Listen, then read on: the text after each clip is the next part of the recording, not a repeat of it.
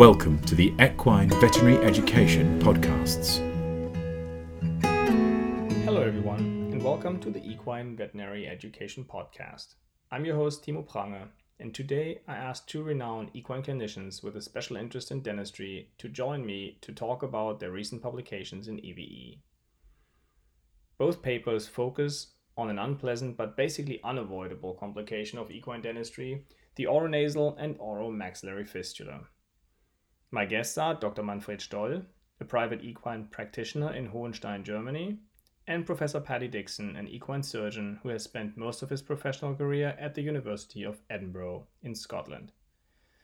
So, Manfred and Paddy, tell us a bit about yourself and what got you interested in equine dentistry. Professor Dickson. Thank you, Timo. My interest was really from sinusitis. My prime interest was in equine upper airway diseases, and we got a reasonable amount of dental sinusitis back in the 80s, and there was very, very little factual information about it. And later on, then I advanced on to mandibular abscesses, and I just realized there was such a gap in the knowledge on equine dentistry that actually it was very easy to make progress and very easy to get papers published because so little had been done. And later on, I became more interested in it and restoration, and rather than repulsions and extractions, various endodontic and other procedures. And, there's been a general big increase in dentistry awareness around the equine practitioners, and it's been a very, very interesting and fulfilling area to have been involved in. Yes, equine dentistry has certainly evolved a lot over the last decades, and both of you have contributed very interesting and important studies in that time. One study that I think has changed the way many people extract cheek teeth today is Dr. Stoll's study about the minimally invasive transbuccal screw extraction technique. So Manfred, why don't you tell us a little bit about yourself? Yes, first of all, thank you for having me. And please excuse my German English. I graduated in 1990 from vet school.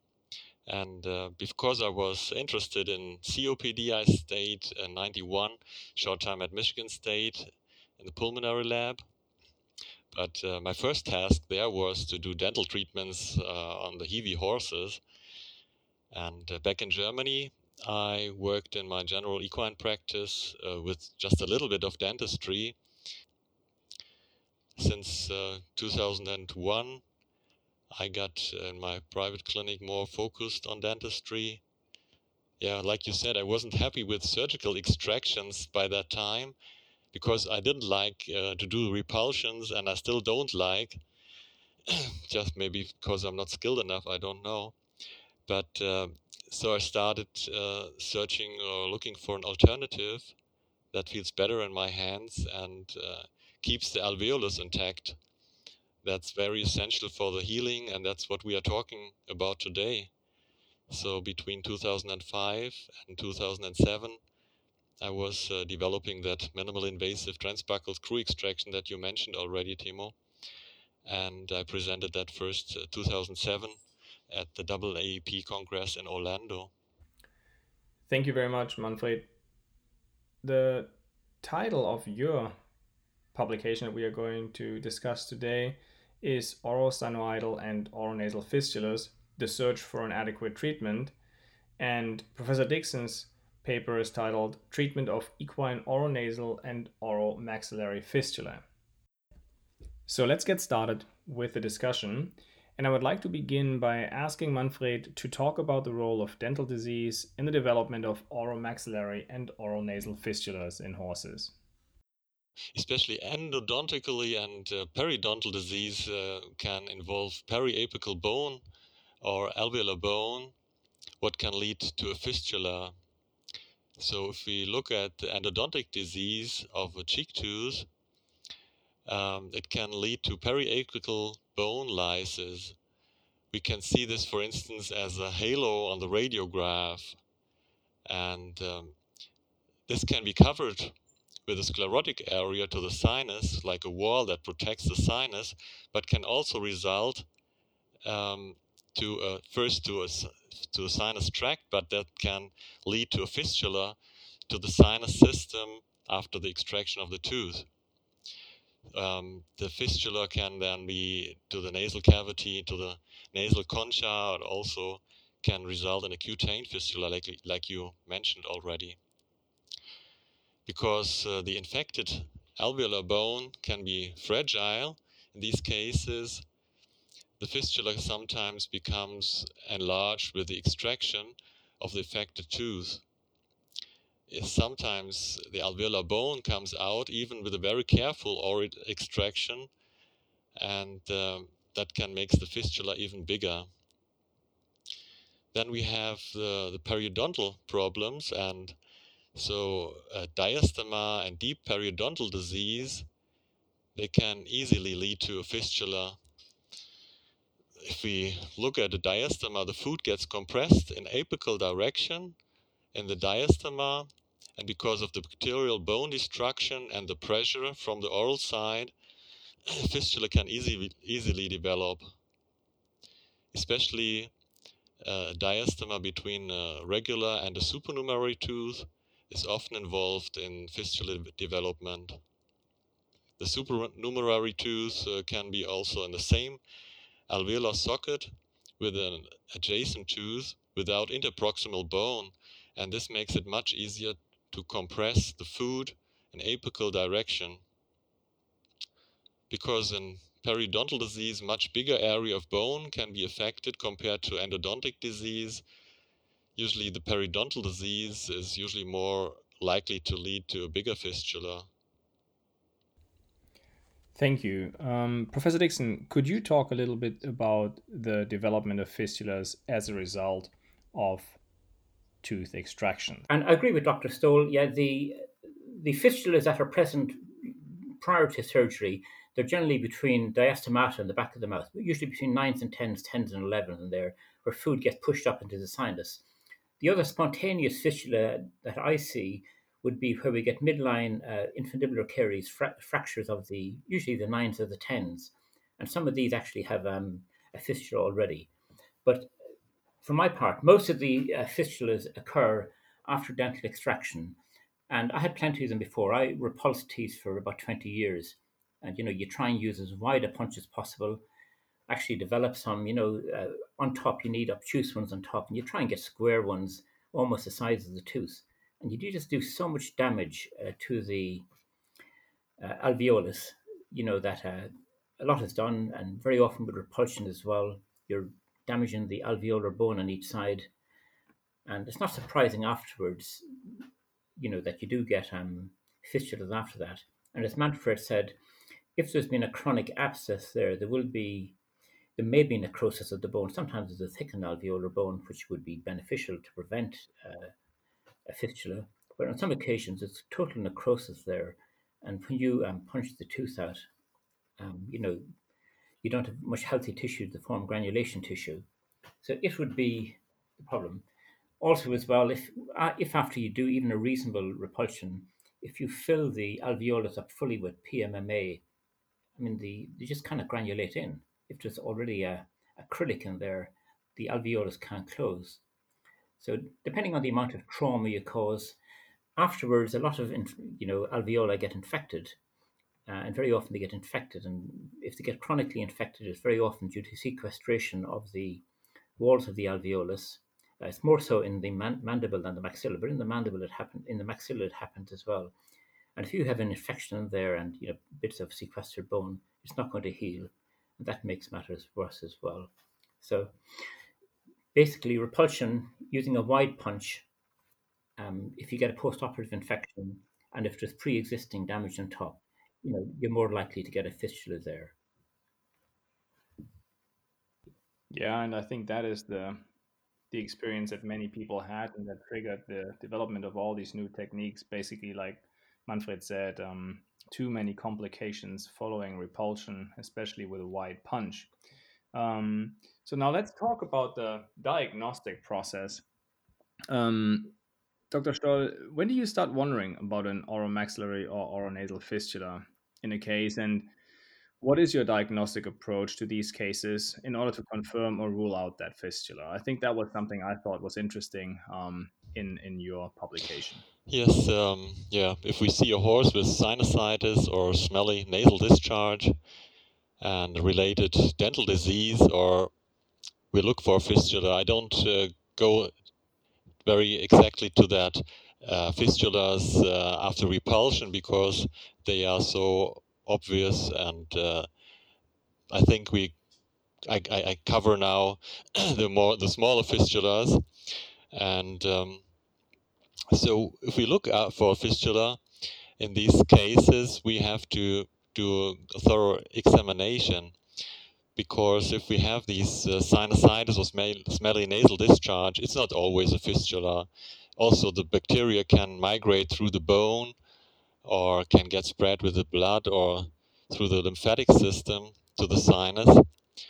And but in case of a diastema, so that's my focus here, we clean it thoroughly and look if the water flushing already leads to nasal discharge. So if there is already a connection that we can see with the flushing.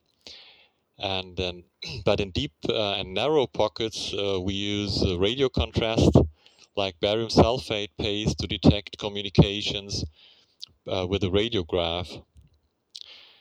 After extraction, we check the alveolus with an oroscope, and we can also detect some fistulas with water flushing, or we can close the nostrils to observe if air bubbles can be seen in the alveolar socket with the oroscope because of the pressure difference between the nasal cavity and the oral cavity. We can also use a probe, but we should be very careful not to make the fistula bigger. And if we have created an iatrogenic fistula during the extraction, like with a repulsion, we usually know, or we usually notice that during the procedure, or we notice that when we recheck the horse after the extraction. Thank you. Professor Dixon, so once you have diagnosed a defect in the alveolar bone that results in an open communication between the oral cavity and the maxillary sinus or the nasal passage, and any involved teeth have been removed, how do you give this defect the best chance to heal? Right. You're saying, Timo, that we have a healthy alveolus. Obviously, if the alveolus has got sequester or is infected, it's not a very good environment for the granulation tissue to go around. Yeah. But if it has been present for more than a month or two, the epithelium will grow into the tract, and obviously that's what a fistula is. And the epithelium tends to grow more from the nasal and from the maxillary side than from the oral side. And obviously, if it extends down, and you can pick this up on an oral endoscope, once the epithelium tube starts growing down, it's never going to heal. It's just like if you tape your two fingers together, they're never going to join once they're covered in epithelium. So what you've got to try and do is remove the epithelium, without removing too much of the granulation tissue underneath them or damaging any bone. And it's a kind of a judgment you've got to make. We have found in the last couple of years that if we use a diode laser digitally, if you put it through an endoscope, you cannot really, in the back of the mouth, usually at the 9s or the 10s, you can't really angle it back at 45 degrees and get good movement up there. So we very often use a laser just digitally held or held in a forceps, and use an endoscope and just use that then to debride the epithelium as high as possible from the sinus or from the nasal cavity. And it's kind of striking a balance there as well. We need to remove all of the epithelium, certainly from one side. And even if you leave it a bit longer and stimulate some good intense inflammation, that will help close the fistula. But if you go too deep and you damage the bone, you end up getting bone necrosis and then back into square one. You can also use one of these right-angled curettes, but you've got to be careful. You need to scrape away the epithelium. But if you keep on scraping, then you're removing maybe a centimeter of, healthy granulation tissue that you really want. And if you even go deeper, you can really enlarge the opening into the nasal cavity of the sinus. So little, You mentioned the healthy alveolus in your publication that is so critical, that is the starting point. You need to make sure that following an extraction, you provide the best environment, and that you create a healthy alveolus if it isn't healthy, correct? Yeah. And I think we're changing our attitude. At one stage, we used to pack them on a single occasion. We used to put in some swabs with some penicillin. It was actually an intramammary tube. I'm not really sure whether this would be ethical in every country, and maybe get the referring practitioner to take them out in 10 to 14 days. We now have these repeatedly done. So we get the referring practitioner to pull the packing out. And at that stage, he's got to digitally palpate the alveolus. For the first week or so afterwards, there are ridges of alveolar bone that are sharp, and you can feel that. But after 2 weeks, there should be no sharpness felt. If you feel anything sharp at that stage, it'll be a sequestrum, and it needs to be taken down. And we really need to kind of look after these alveoli a lot better than we did, and particularly the mandibular ones. A lot of these cause a lot more trouble, and they need to be repacked maybe on 3 or 4 occasions. And I think we were a bit blasé before and just packing an alveolus once. We still don't know what's the best thing to pack with it. We used penicillin, and we had a reasonable amount of problems afterwards. There's a recent publication from Germany using Manuka honey, and it's about the same level of post-operative problems. But I suppose honey would be, from antibiotic resistance viewpoint, would be a better substance to use than penicillin if they're both getting the same results. But we really need big, decent structure studies on what it would be the best post-operative alveolar packing. Yes, the packing is a big topic that we're going to get back to here in just a few minutes.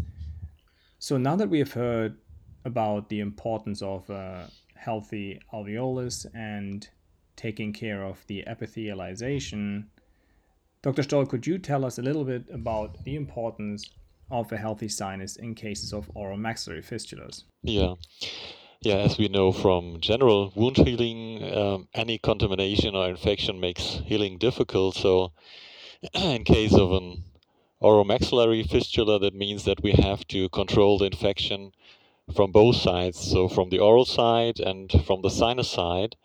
And if there is a sinusitis, food infection, or inspissated pus, this has to be treated together with a fistula treatment. Cleaning, flushing is often more important than antimicrobial treatment, I think. And in case of sticky inspissated pus or food infection, it's not always easy to clean the narrow areas of the sinus system, for example, the ventroconchal sinus and other small areas or narrow areas. So usually our first approach is transnasal sinoscopy with a 4mm flexible scope. And it's possible to inspect the nasal passages, the conchae, and in most cases it's possible to enter the caudal maxillary sinus through the nasomaxillary aperture. In very few cases with very much enlarged aperture, it might be also possible to get into the rostral aspect of the maxillary sinus, but that's very rarely the case. If flushing through the scope is not successful, especially in the cases with inspissated pus or food, we perform a trephonation of the frontal sinus for the sinus treatment, and if the rostral maxillary sinus is involved, we also have to remove a part of the bulla of the maxillary septum to reach the rostral area. Yeah, the antibiotic treatment you mentioned already is usually done according to the bacterial culture and resistogram, but if you look to the papers and to our bacterial cultures, most often anaerobic bacteria are present. So for the first treatments, penicillin and metronidazole are effective to the anaerobic bacteria. And few cases we also see fungal infections. They have to be treated special with antifungal antimicrobials. Thank you. Yes, treatment of the sinusitis is certainly a very interesting and important topic. And another one that we already briefly mentioned is the packing material for the alveolar socket. And I would like to go back and asked Professor Dixon what material he currently prefers when packing the alveolus. I'll make a comment first on the sinus. Please go ahead. We used to believe that the 9s and the 10s were always in the caudal maxillary sinus. Very often the 10s are actually in the rostral maxillary sinus and the ventral conchal sinus.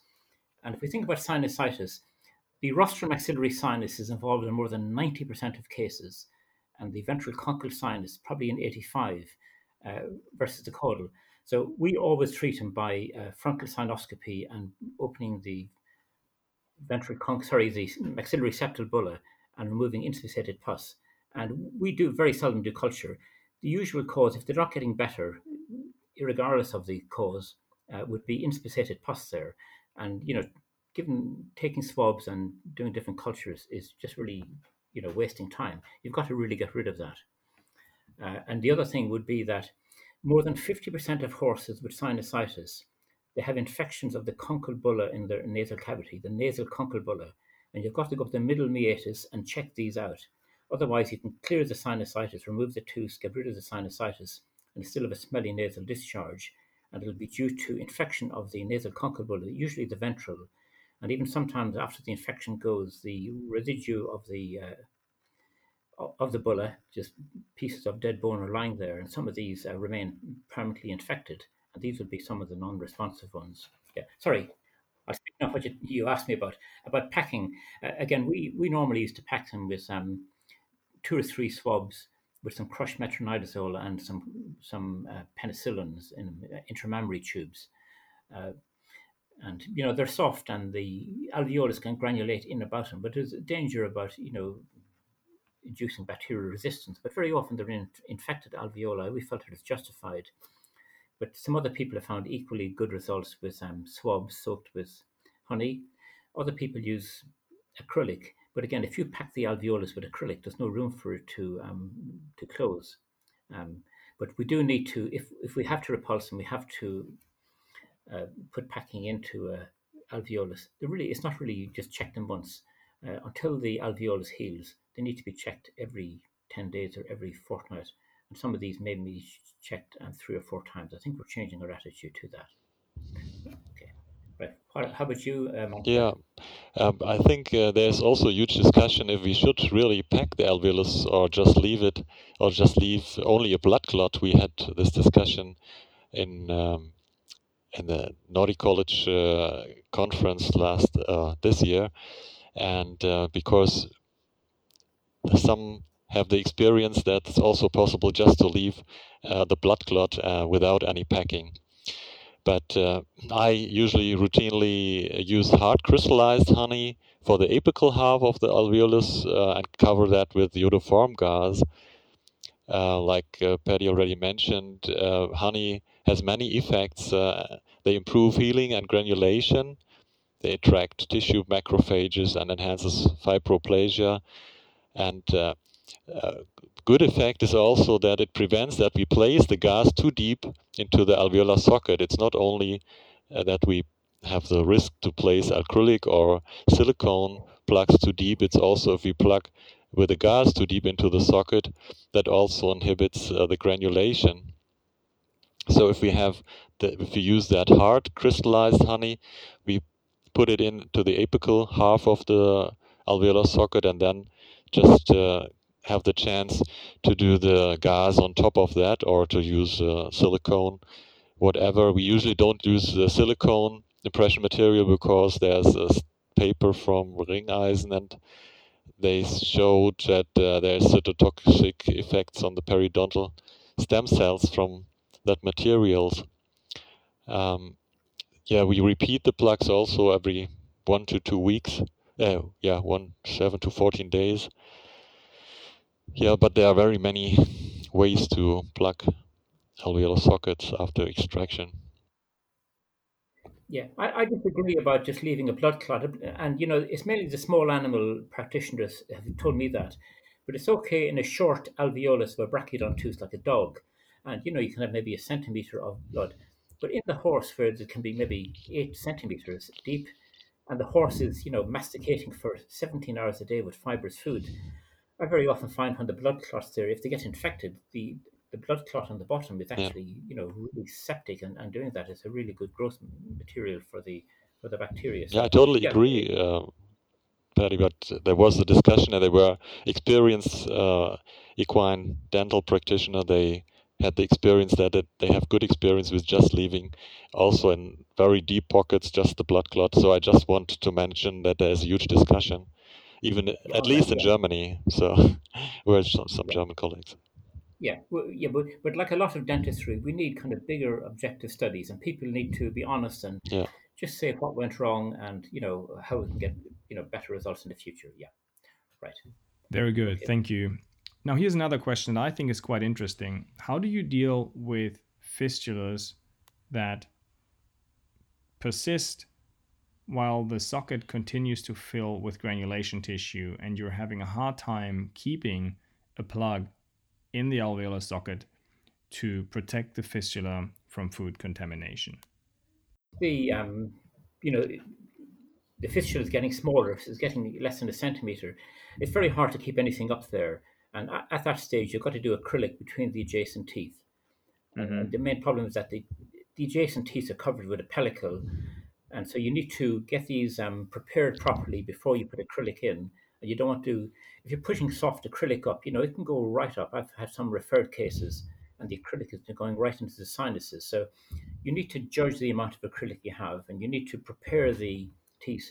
We prepare them by just cleaning them first. Use swabs and alcohol, and after that we put on phosphoric acid and leave it on and etch them, and that will take off any pedicle that's on them, and also too it'll make the calcified tissue underneath pitted, and then immediately get some wet PMMA onto them, and then just gently work out how much PMMA you need to join both together, and don't push it too deep in. And it takes a bit of a technique, a bit of skill to do it, and sometimes it'll set too early and it falls. And if it does, and if it's a bit loose, you've just got to go back and start again. Don't let saliva get on it in between.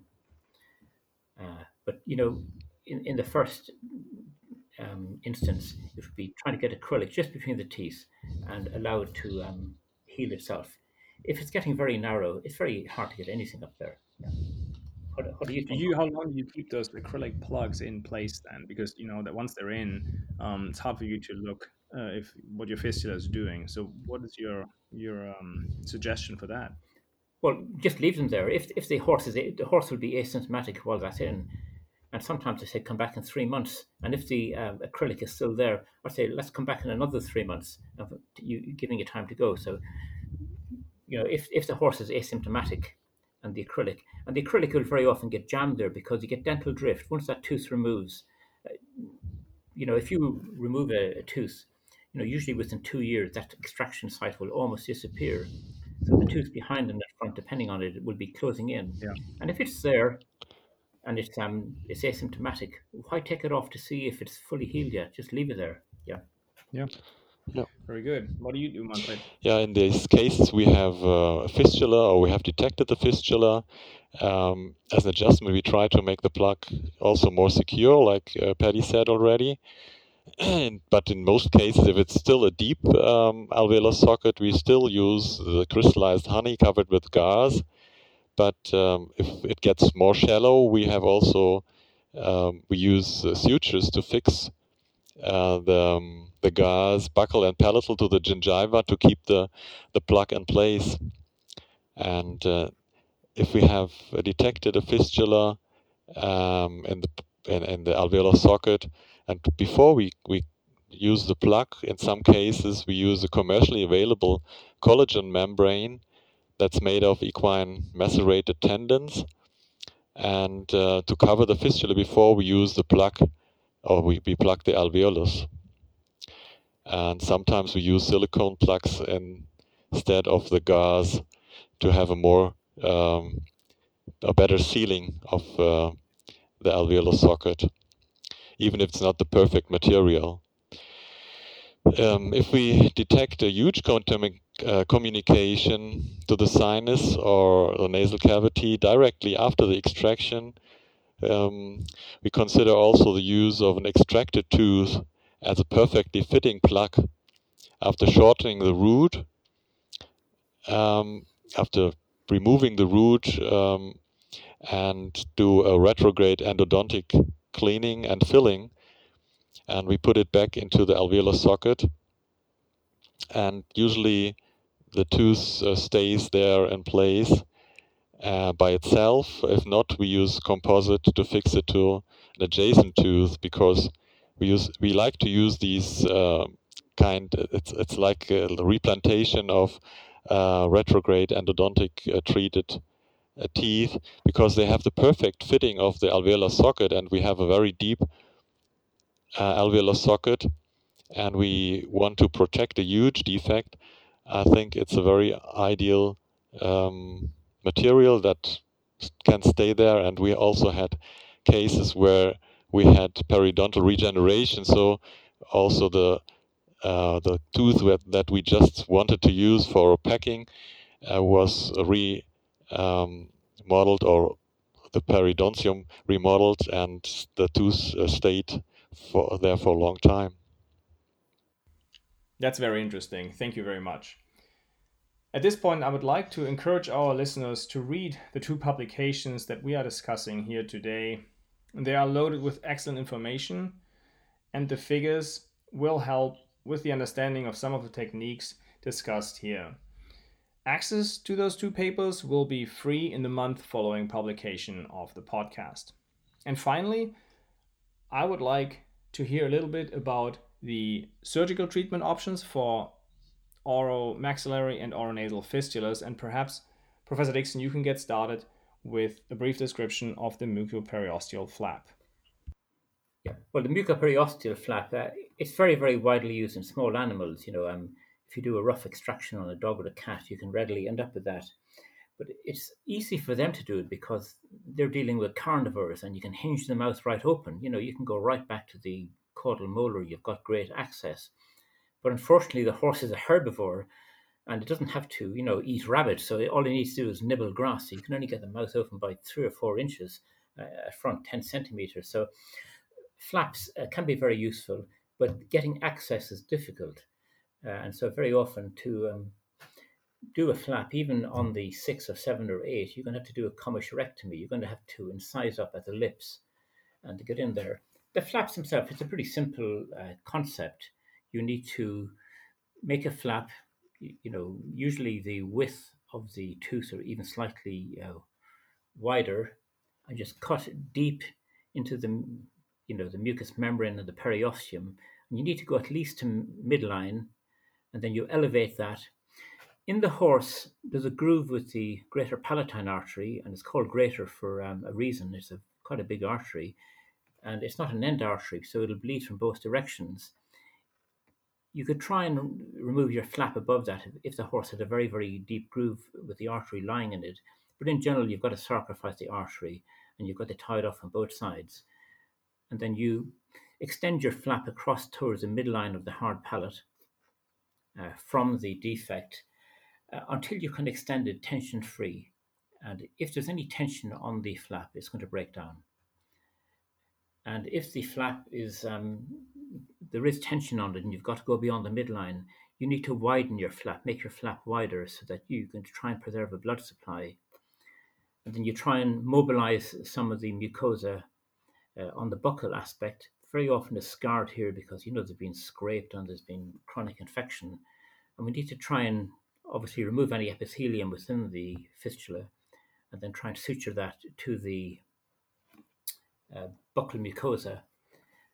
And, there are various surgical techniques. You can walk the sutures, put them further laterally on the outsides of the flap and then try and walk it forward. But the main thing here would be if your flap's under tension, it'll just dehisce. At the site of the fistula, just where it's suture to the mucous membrane of the buccal mucosa, you can put an acrylic plug there. You can just put an acrylic if it's between two teeth, to try and protect it. And we would normally then, the lips heal up. I mean, it looks really gruesome. Sometimes you hit 1 or 2 veins in them, but they heal up really well. After a fortnight, you can hardly tell about them.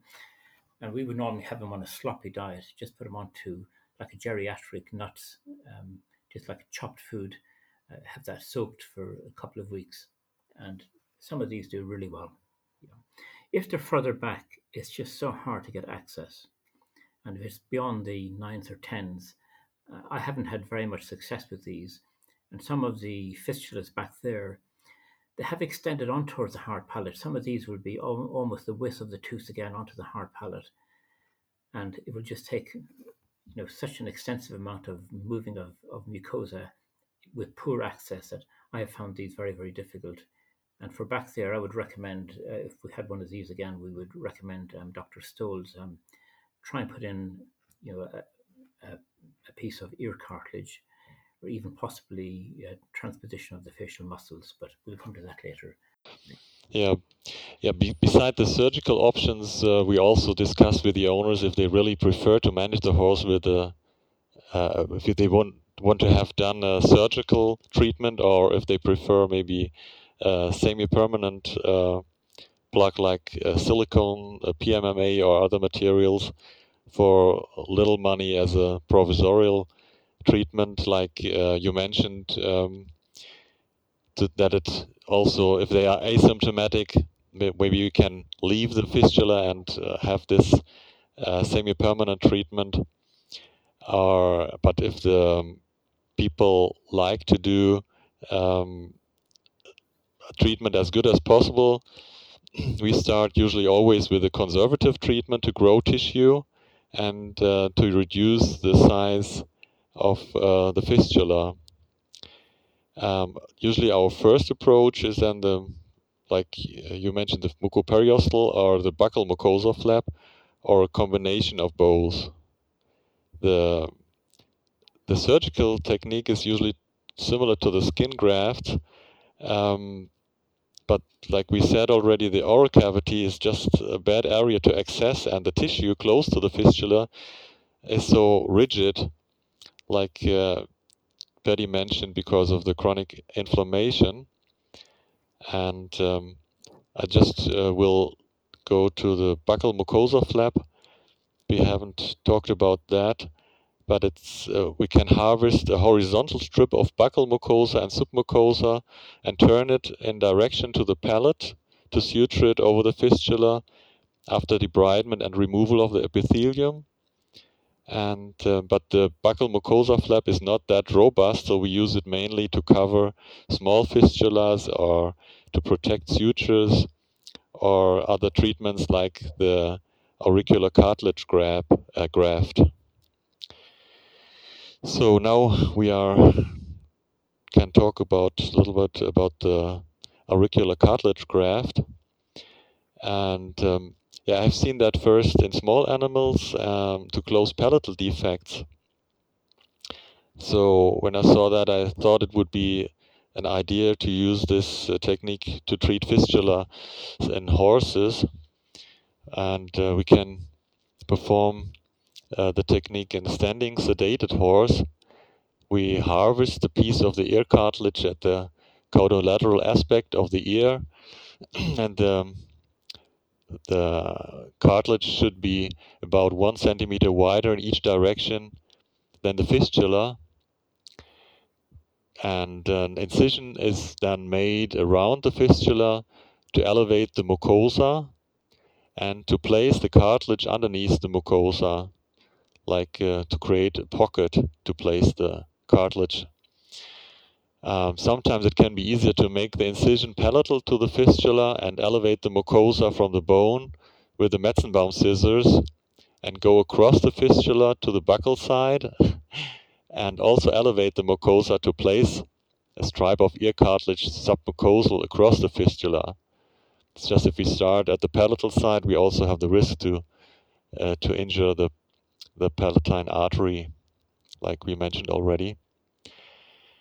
The cartilage we suture buccal and palatal to the fistula, to the mucosa, with the PDS suture.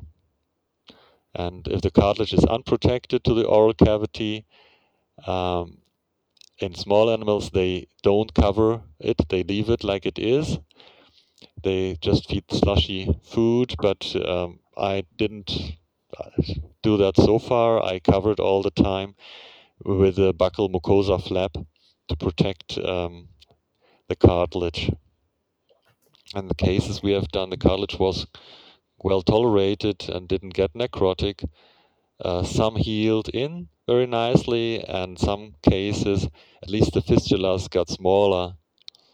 And that's what I also mentioned. We have to educate the owners that's not always a one-step treatment, these surgeries we are discussing now.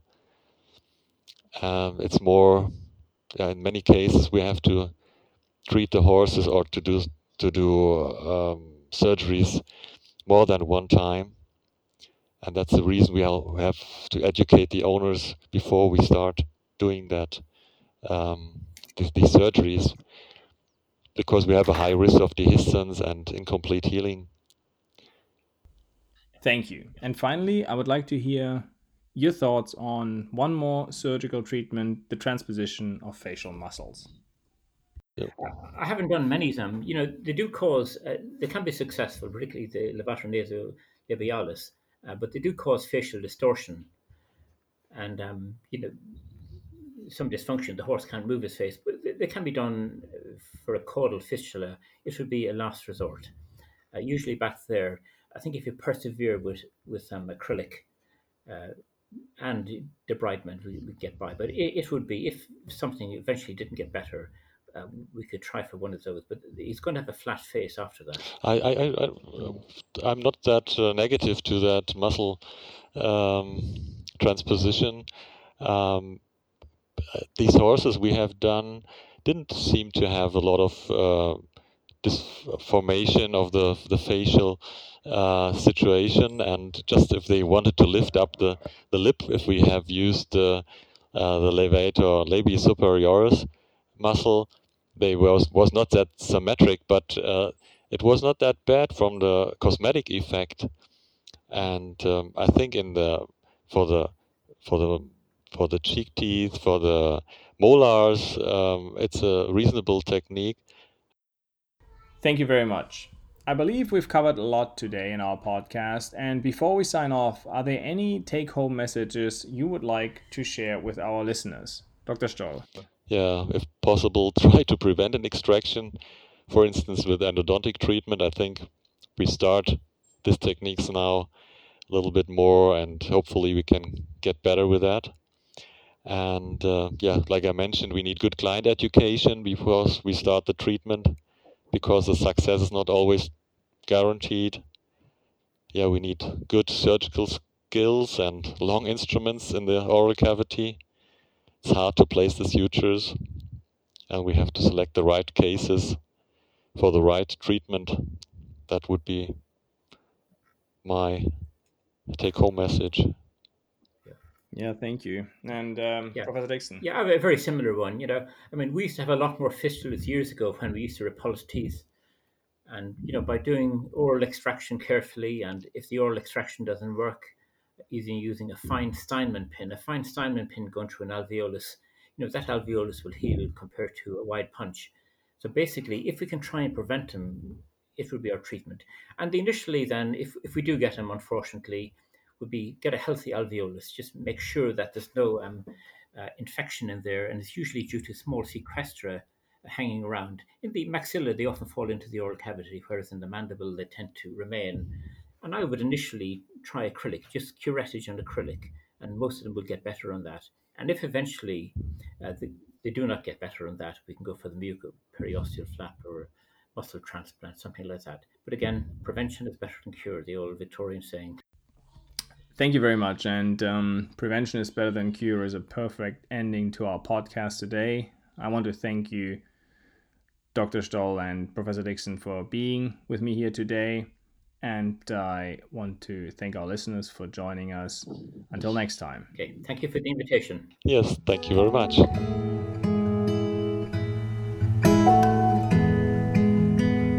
Thank you for listening to this Equine Veterinary Education podcast. More on the subjects discussed in this podcast can be found online at wileyonlinelibrary.com/journal/Eve.